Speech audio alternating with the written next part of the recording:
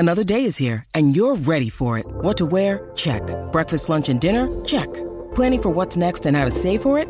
That's where Bank of America can help. For your financial to-dos, Bank of America has experts ready to help get you closer to your goals. Get started at one of our local financial centers or 24/7 in our mobile banking app. Find a location near you at bankofamerica.com/talktous. What would you like the power to do?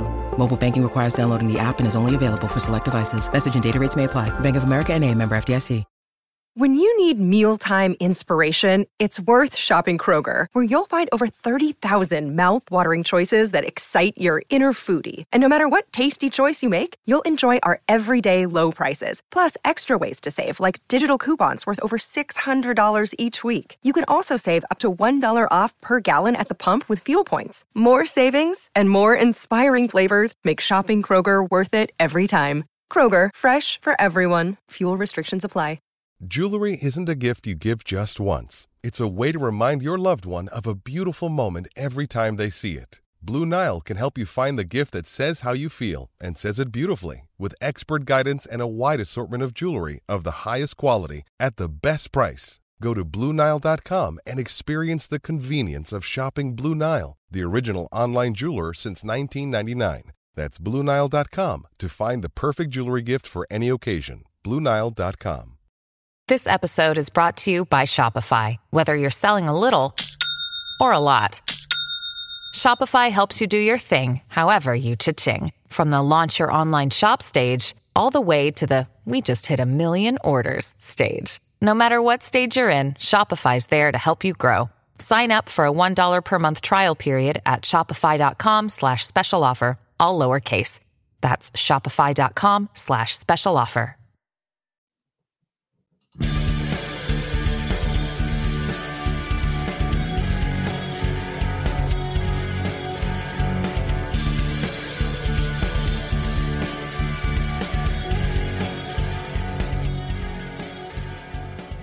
Pittsburgh Steelers fans, welcome back to another semi-press conference recap in the offseason. This is Dave Schofield of the Steel Curtain Network. Let me explain. All right, so here's what's going on. It's not a Mike Tomlin Tuesday. It's an Omar Khan scouting combine talking to a bunch of various people Tuesday.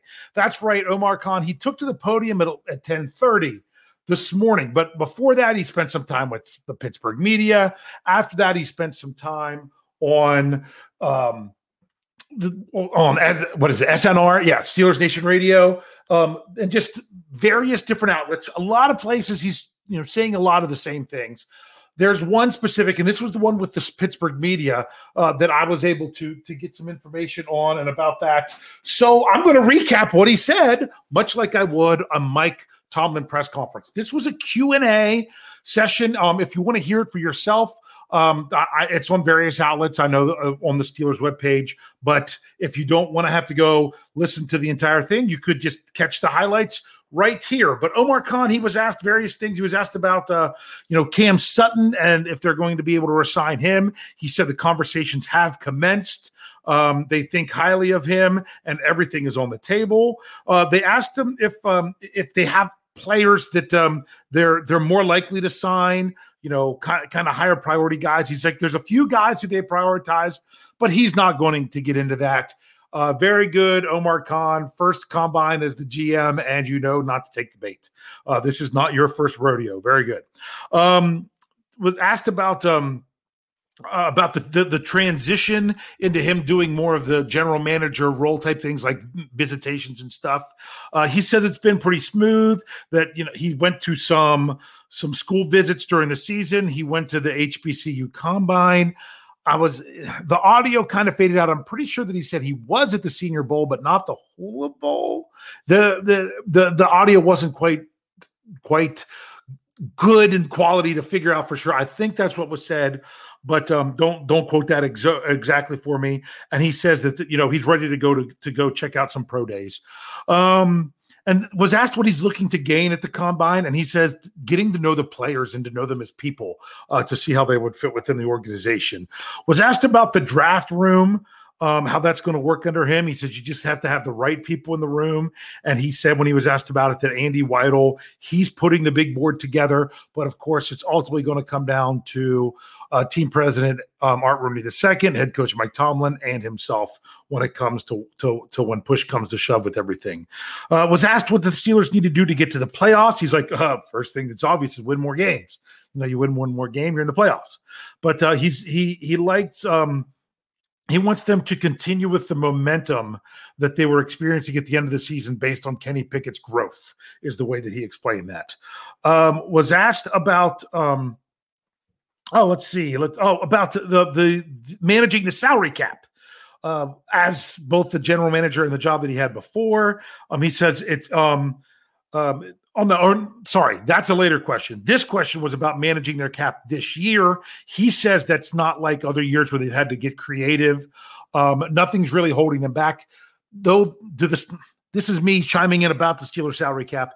Do the Steelers really have much space right now? No. But the whole notion is they're not way over the cap and have to create a bunch of space just to get under.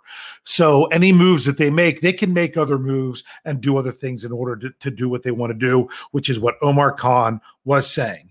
So he was asked if they're going to have more free agent signings. He says maybe not more, but they're able to do these things if it's the right fit for them. He was asked about, re-signing Alex Highsmith. He says, our history says that we don't let young up-and-coming players go. That's not what they try to do. So that's his way of saying, yeah, they're going to try to keep him. Was asked about DeMarvin Leal and his versatility. He says he loves it, and he doesn't want to do anything to hinder that, he was able to work both inside and outside on that defense. Was asked if he still had a relationship with Kevin Colbert, and he says they text all the time and that's just an asset that he has at his disposal. And he was asked about prioritizing the 3 picks, having 3 picks in the top 50.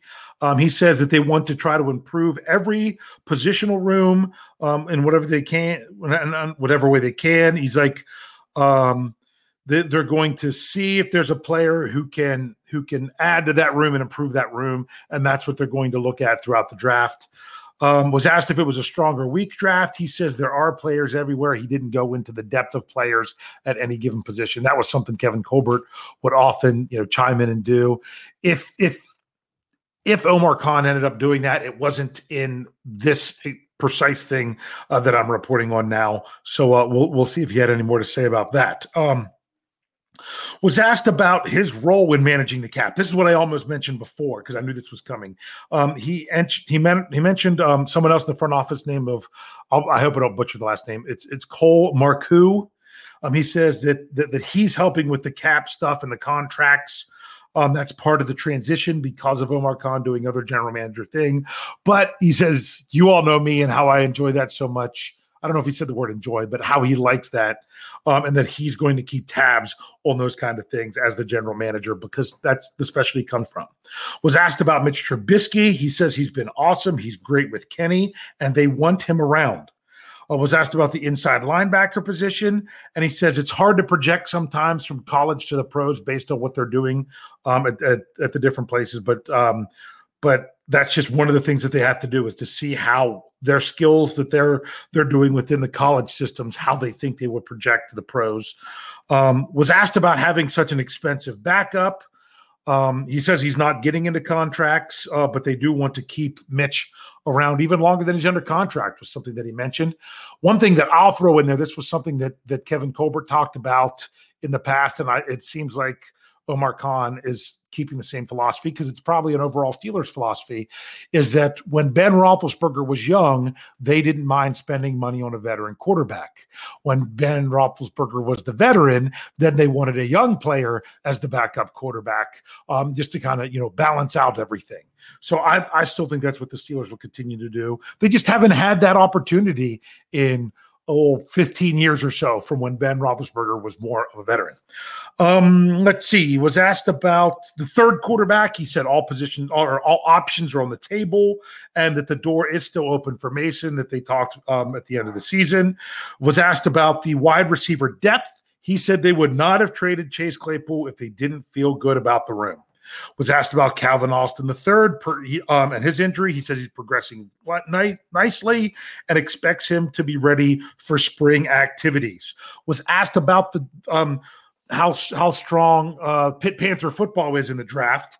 He says that they have a strong class and they have a handful of players that will be Sunday contributors. And they asked if he had any input coming from Kenny Pickett, and he says, yeah, he's thrown in some things. So then they asked specifically about Jordan Addison, and he says he's going to let Kenny Pickett answer about that, but just talked about him being a solid player. Well, asked what it would be to be a successful draft, and Khan said that time will tell.